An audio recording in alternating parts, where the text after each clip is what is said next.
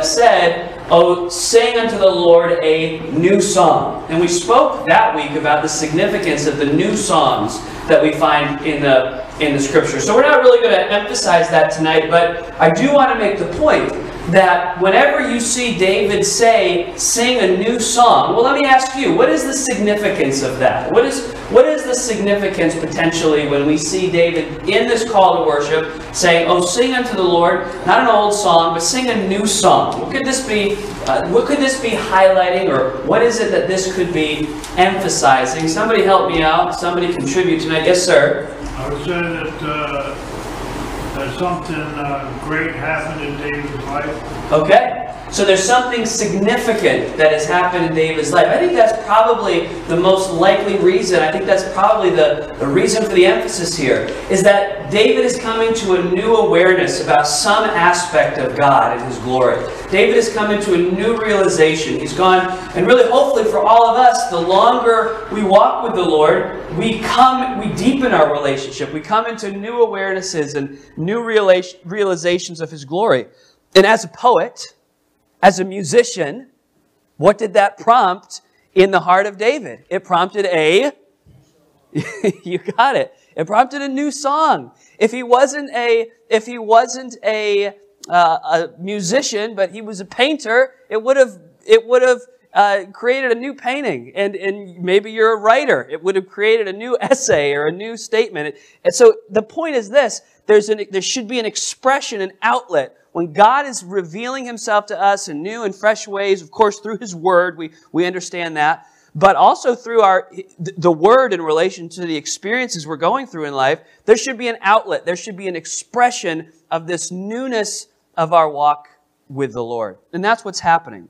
Well, as you know, the purpose of our Wednesday night Bible study for the last several months has been to try to link up the expressions of David in the Psalms to the events that we're reading in the life of David.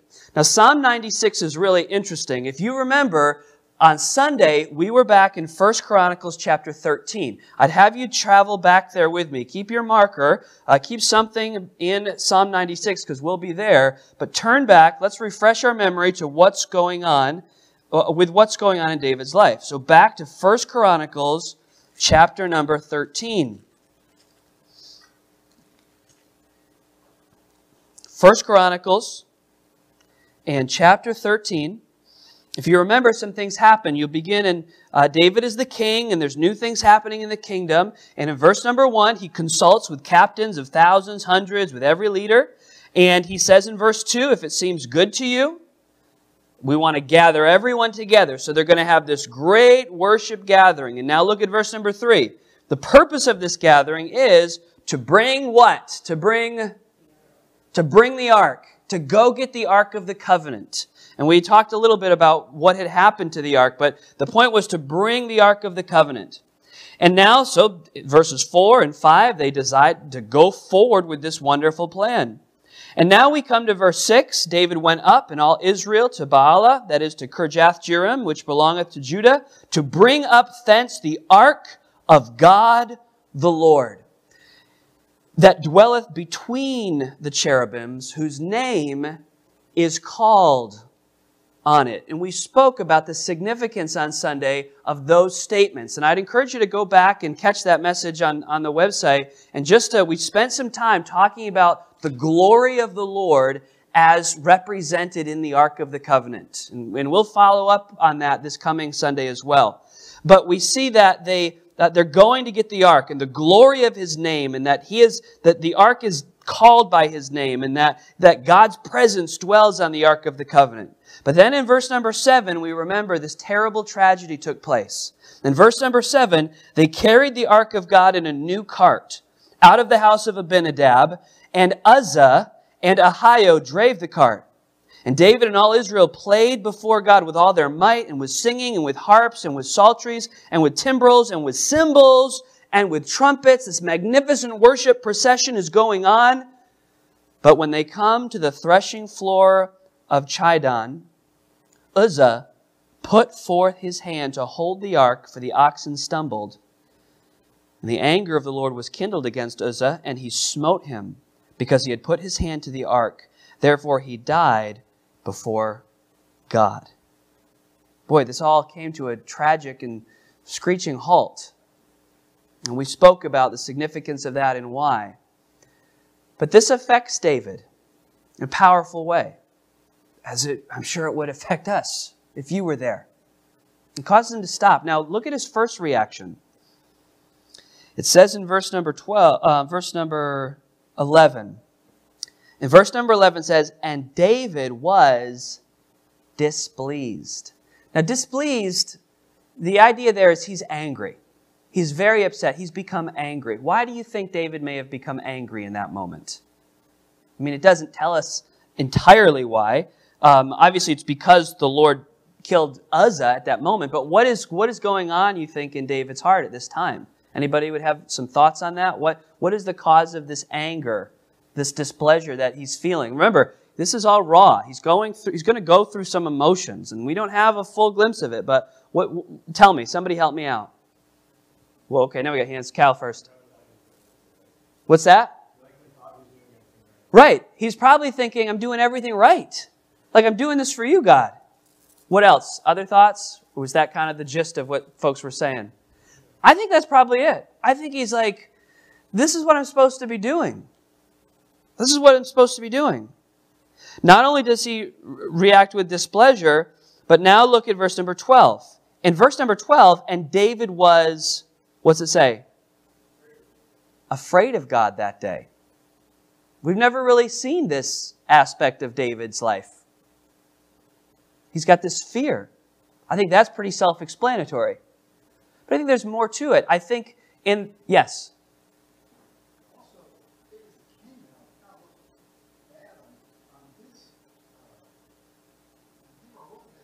Yeah.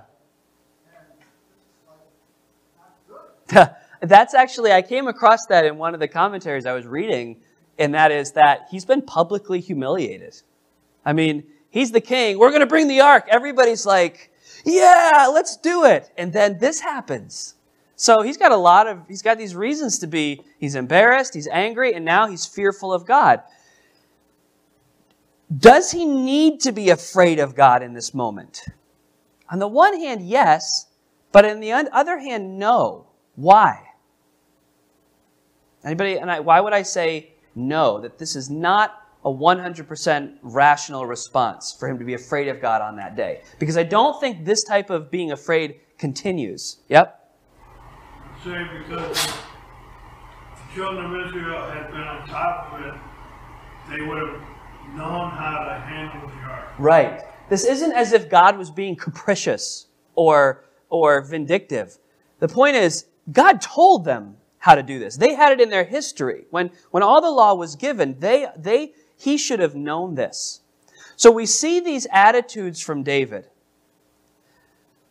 But as with most things in life, and this is really not the lesson tonight, but as with most things in life, if we would just slow down a little bit, when something happens that's not according to your plan or not what you expected, or you don't feel that you don't understand why God did something, sometimes the best response is, well, what do you think? Just wait.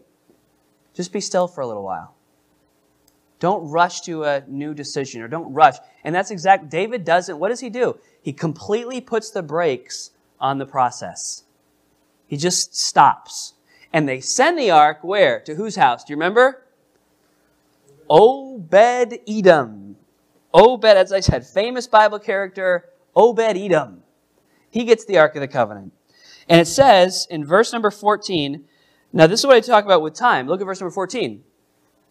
And the ark of God remained with the family of Obed-Edom in his house for 3 months. So 3 months transpire. David obviously has some time to do some processing of what's going on and to do some evaluation and do some study of the Scriptures. And in the meantime, God shows his favor. And God says, well, listen, I want to show you that my desire is not to curse you, it is to bless you. So he displays that, and everybody knows, and there's a display in the house of Obed-Edom, like, wow, things are going well for Obed-Edom. We spoke a little bit about that on Sunday as well. But the point is now, David has had time to evaluate.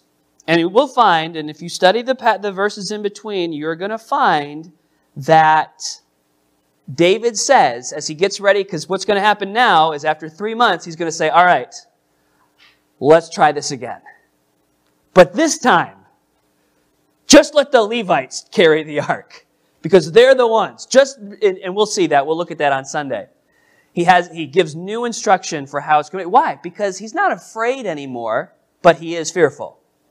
You know what I mean by that? It's not doublespeak. I'm saying he's got a healthy reverential fear of God, but not in the same way where he's angry, confused, and just afraid to do anything. Now he's got a reverential, proper understanding and a proper fear that he's going to rejoice, and we're going to have a celebration this coming Sunday as we look at the ark coming into Jerusalem. There's going to be a celebration about it. But David's had time to correct his heart, to reset and get focused. You're like, okay, Ethan, what does any of that have to do with Psalm 96? Because we didn't have a heading on Psalm 96 like, the Psalm of David after the ark was taken up. We don't have that. Sometimes we get that, we don't. But it is interesting. If you will notice this, in your Bible, turn a few pages forward to 1 Chronicles 16. And we'll be looking at this coming Sunday.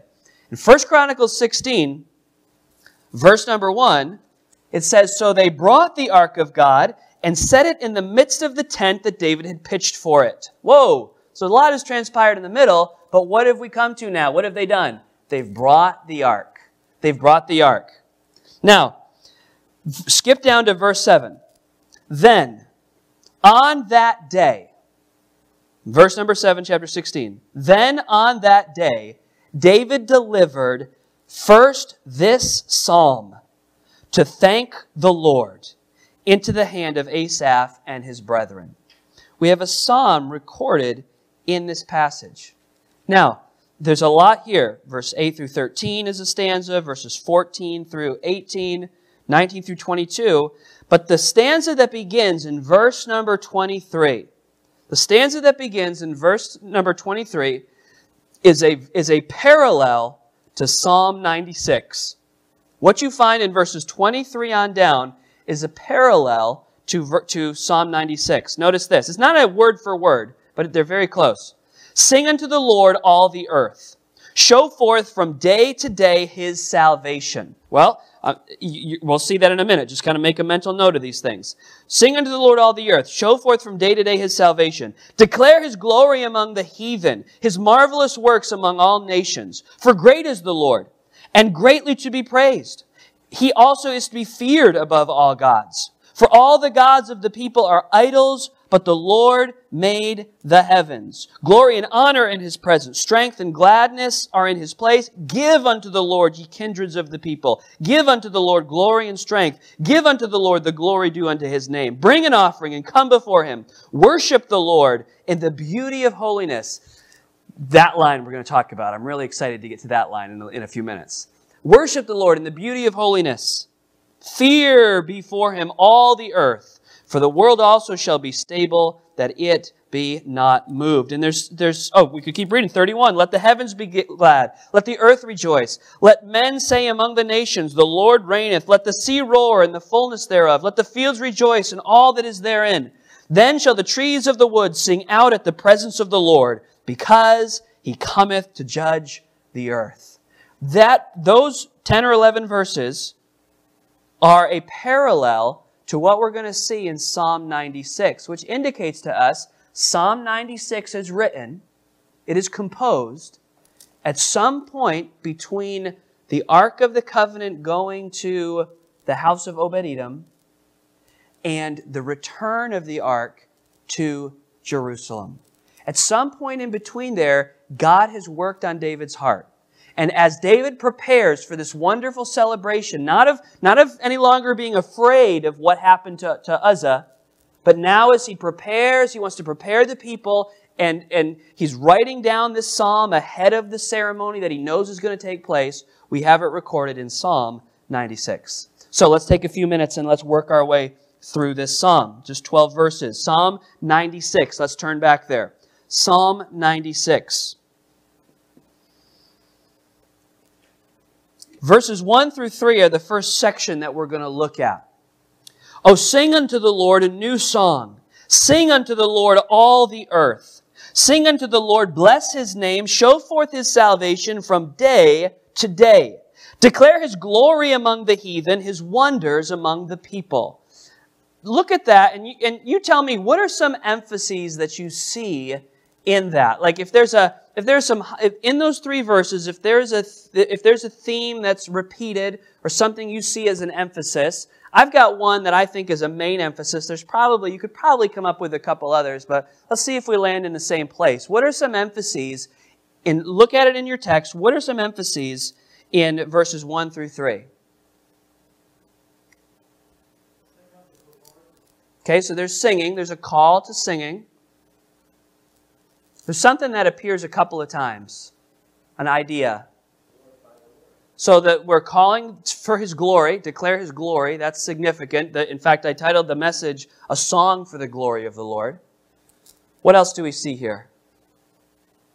Yep. So letting other people know about his glory. In fact, you see that notice in verse number 1. All the earth. Verse number 2, day to day. Verse number 3, among the heathen. Among who else? All people. So this idea, so what I put is, as we're thinking about, I just get a few simple points as we outline this psalm a little bit. And there'd be different ways to outline it. But the first thing I'm seeing as a theme in verses 1 through 3 as we think about his glory, the glory and the grandeur and the magnificence of the Lord, his glory is universal. It's universal. And so it's interesting, in this time, David is writing, in the grand scheme of the world, what kind of impact do the people of God have? I mean, think about it. What is their place in the world? In the scheme of the world, what place does Israel have? How would you describe them geopolitically?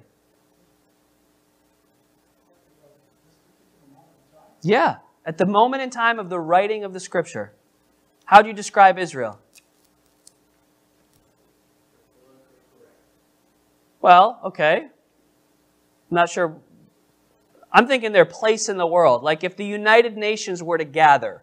I mean, they may be small, but I don't know if I have any understanding of like what the world was like back then. You know what I'm saying? Like all of Asia could have been something. I have no idea about that. So there's a whole Chinese empire that goes back into the BCs.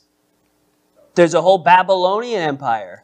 There are major world powers, and then there are these little tribes on the coast of the Mediterranean. Right? I mean, they're these tribes, nomadic tribes people, all fighting with each other. Sometimes even the children of Israel fighting with themselves. They're fighting with Philistines. They are a very insignificant group of people. I mean, super insignificant compared to the major world empires that are coming onto the stage, coming onto the scene. Very insignificant. Now, they're going to rise to prominence very quickly and very shortly, but they're an insignificant people. Now, he says, though, he says, we may be an insignificant people, but the glory of our God, the whole world ought to know about it. Because and God even said, I chose you not because you were the greatest people, but because you were the least. Because you were the least. They are not a major world force or a major world power. But David stands up boldly and he says this, hey, everybody in the whole world, everyone everywhere, you all need to sing to the Lord. And it's capital L, capital O, capital R, capital D, signifying his specific name, Yahweh or Jehovah. He says, listen, the vast reaches of the world, had they ever even heard the name of the Lord? They didn't know his name. But David says the whole world ought to know. I put down three things here about God's glory is universal. You notice in verse number 1, it says all the earth. Verse number 2, it says day to day. And verse number 3, all the people. So his glory is universal. His glory ought to be seen everywhere, every day, by everyone. Everywhere, every day, by everyone. David doesn't care how insignificant the sound of his voice may be. He wants people to know how significant the name of his God is. Wow. Is there application for us today in that? Certainly is. There certainly is. Whereas our place at times individually or even collectively may be insignificant, we serve a God whose glory is universal and should be proclaimed to the nations. Some have considered this psalm to be a missionary psalm as well, and I think there's a lot of application to that. But as David reflects on the glory of God, he draws our attention in the first 3 verses to how universal God's glory is. Now, we pick up that, but we kind of shift themes a little bit in verses 4 down through verse number 5. He says, let me elaborate on what I'm talking about. Let me explain a little bit more why the whole world universally ought to know about God, Jehovah. Because the Lord, because Yahweh is what? Great. And greatly to be praised. He is to be feared above all what? Gods. For all the gods of the nations are idols, but the Lord made the heavens. Now, obviously, in your Bible, you have gods as a lowercase g. There's no such distinction in the original language. That's to help us in English understand what we're talking about. The word that is often translated God in the Hebrew is Elohim, right? How many of you are familiar with that? Elohim. But Elohim is not a name. Elohim is a description. And what Elohim, in fact, could be used to describe God. It could be used to describe angelic beings. And in this case, Elohim is regarding the false gods or the false idols of the day. It was just in the Middle Eastern concept of a powerful spirit being, the word was Elohim, speaking of the powerful spirit realm.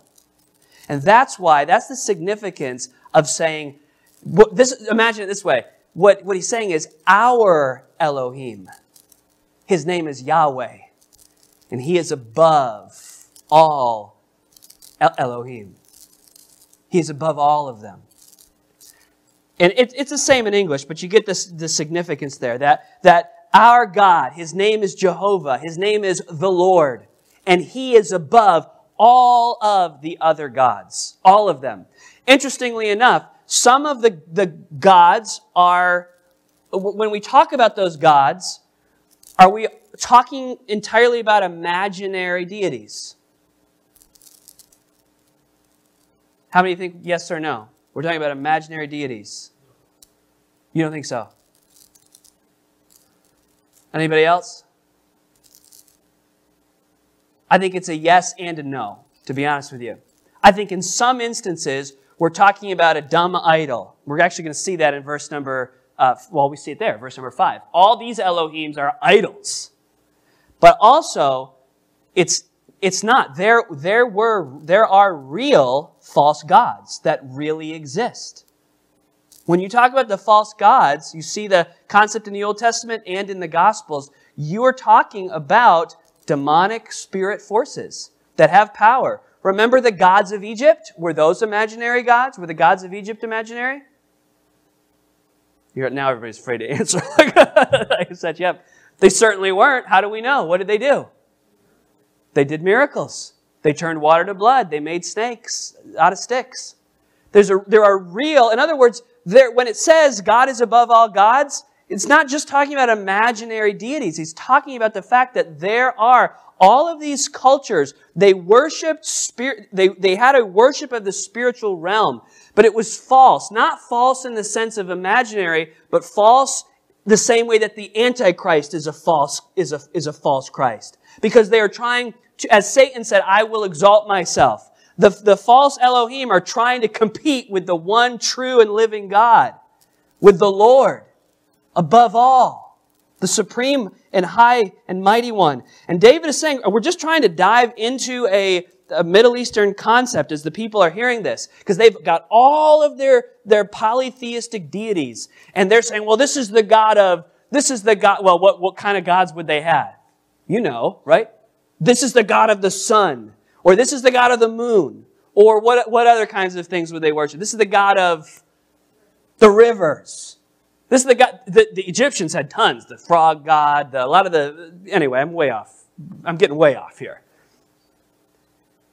The point is this, all these nations are like, well, we've got a powerful God. Whatever, while I'm at it. So, there's another funny story about the ark.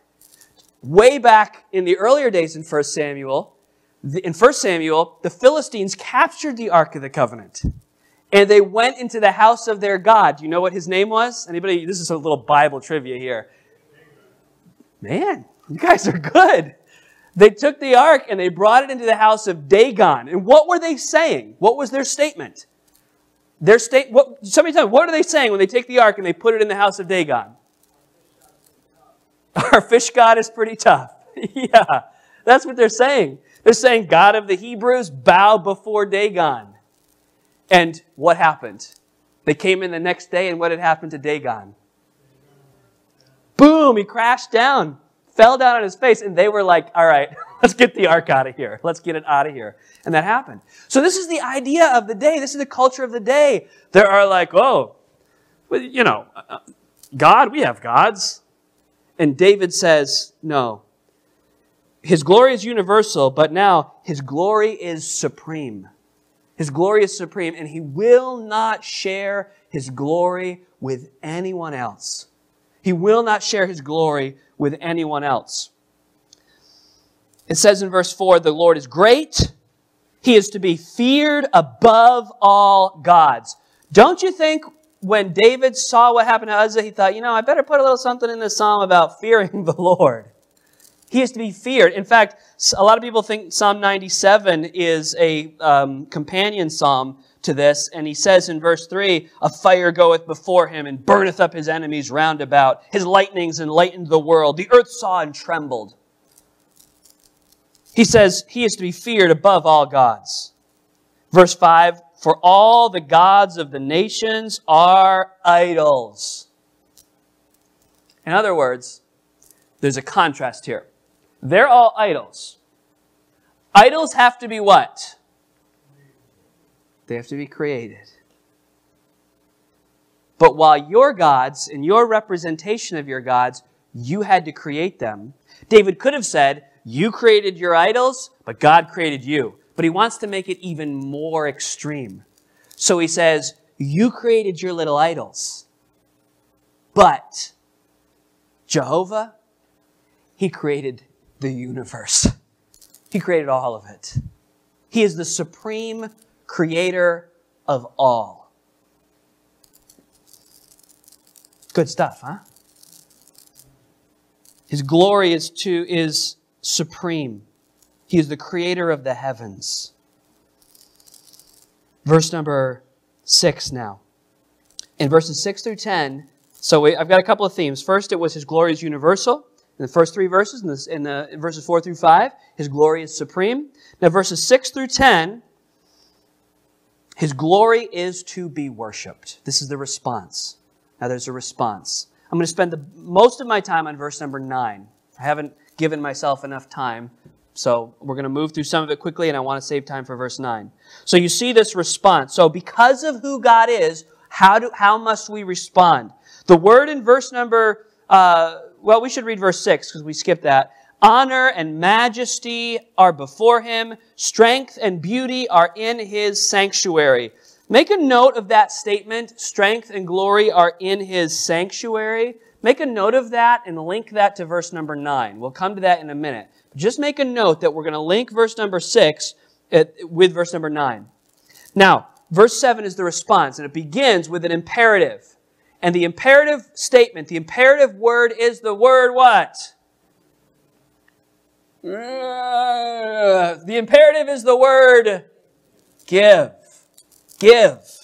That can be translated ascribe or make a statement of praise. Give unto the Lord, O ye kindreds of the people, all you families in all the places of the earth. Give the Lord glory and strength. Obviously, give is not providing Him with glory and strength. It's giving recognition. Giving glory to His glory and strength. Giving worship.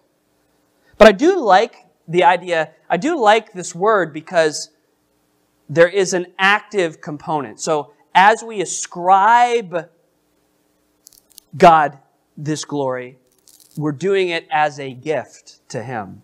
I think that's great word. Give unto the Lord, ye kindreds of the people. Give unto the Lord glory and strength. Give unto the Lord the glory due unto His name. Bring an offering and come into His courts. So there should always be a response. And we know, we spoke about this on Sunday, that worship is not just something that we offer in a worship service, but worship is the giving and the offering of our very lives in worship to Him. I don't have more time to talk about that because we're running late. Verse number 9, though. Oh, worship the Lord in the beauty of holiness. Fear before Him all the earth. Worship the Lord, He says, in the beauty of holiness. How many of you you've heard that before? You're familiar with that verse. I was too. I always enjoyed that verse. I always thought, yeah, that's such a wonderful statement. You know, worship the Lord in the beauty of holiness. But you know what I never did?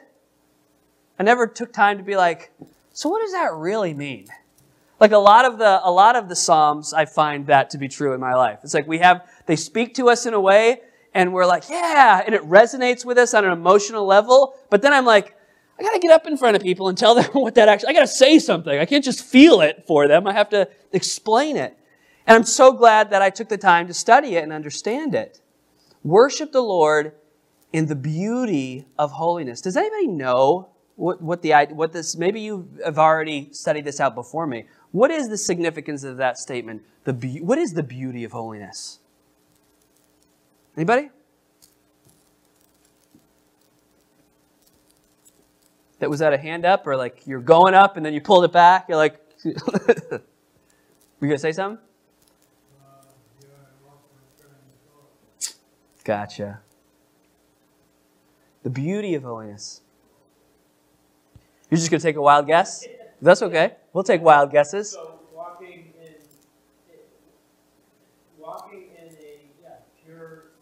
in the Spirit and according to His commands is a form of worship, and it's a beautiful way to do it. I'm going to get there, actually. That's not the literal.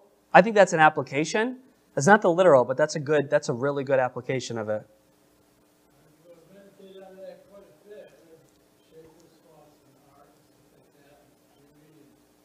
Yeah.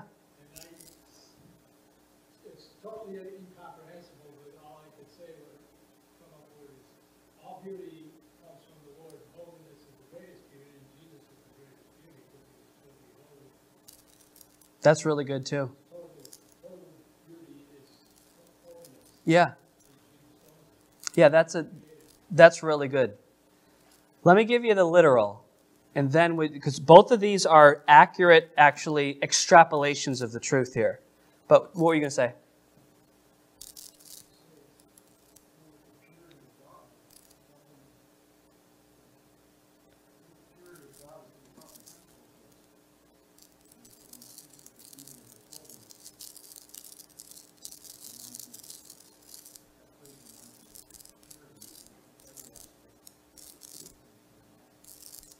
So, as I looked at this, I'm not a Hebrew scholar at all.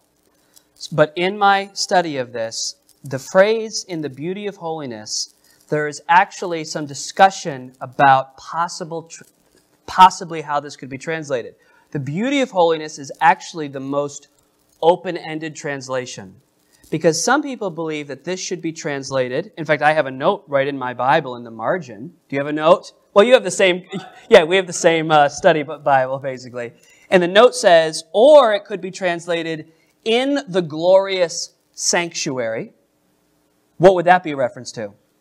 If we said, worship the Lord in the glorious or beautiful sanctuary, what would that be a reference to? The tabernacle or the temple. Or I also read that some people, because of the word, it could also be worship the Lord, get this, in the holy garments. What would that be a reference to?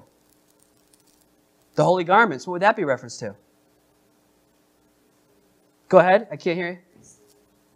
The priestly garment. That there's a priestly robe. In both cases, in either case, I think either is a possibility here, and that's why, so we have this translation that allows for either or. The idea is the beauty of holiness. In other words, where did the people of God in this time, where did they come to worship the Lord? They're gathering in, first of all, in what city? Jerusalem. And then specifically in what location? The tabernacle, which would later become the temple. And as you walked in, every single part of that tabernacle and temple was designed to be beautiful. Beautiful. In fact, when you left your little humble tent and you walked to the tabernacle, what kind of things did you see? You saw a magnificent tent made of different colors. Do you remember that? We could do a whole study on the tabernacle, but they made the coverings of badger skins and they dyed them different colors. And there's a beautiful veil that separates the holy place. And then all of the furniture, like even on the ark. Well, first there's a laver, and that laver is coated in what? Yeah, it's a bronze laver. And then the candlesticks. The candlesticks are coated in gold. Where in the world did a Hebrew worshiper ever see gold and bronze and beautiful? When did they ever see that? Well, I'll tell you when they saw that. When they came to what? When they came to worship. When they came to worship, and I believe what's happening here is David is saying, because remember, they're gathering the ark, they're bringing the ark. It's coming into the tabernacle, into the sanctuary. I think David is saying, think about the beauty, everything from the furniture in the tabernacle to the beautiful garments that the priest would wear. The worship of the Lord is a beautiful experience. It's beautiful. Now, because of that, in the New Testament, some people have misinterpreted how we should respond to that. And so what did they do? Particularly like in the Roman Catholic tradition. So they made their buildings what? Beautiful and ornate and covered in gold. Why? Because they would justify and say, well, we're copying it after the Old Testament. They also have the priestly, all the pomp and all the circumstance. But actually in the New Testament, where is the beauty of holiness seen? It's still seen in the sanctuary. But this is not the sanctuary. This is not the sanctuary. Where is the sanctuary? Right here. It's not here, but the sanctuary is here. It's among us. The Bible says that ye, we looked at this in 1 Corinthians, 2 Corinthians, ye, you all together are the temple of God. And then elsewhere the Bible teaches that you individually in your body are the temple of God. So as a Christian, your body is a sanctuary. And as a Christian, your local church is a sanctuary. And think about this now. As people would come in and they'd look around at all the furniture and all the beauty in the tabernacle, they'd say, wow, this reminds me of the beauty of our God, of the splendor. And they'd look around and they'd see this and they'd see that, wow, the worship of our God is beautiful. Well, what is supposed to happen in the church is people look around the church and say, isn't this beautiful? Isn't this awesome? And there is a priestly garment, by the way. We do wear a priestly garment. Colossians, give me the Colossians reference real quick. Colossians chapter 3, look at verse number 12. Put on, therefore, as the elect of God. That word put on is literally the idea of putting on clothes. Some translate this, clothe yourselves. Put on. As the elect, the chosen of God, holy and beloved, you put on a beautiful garment.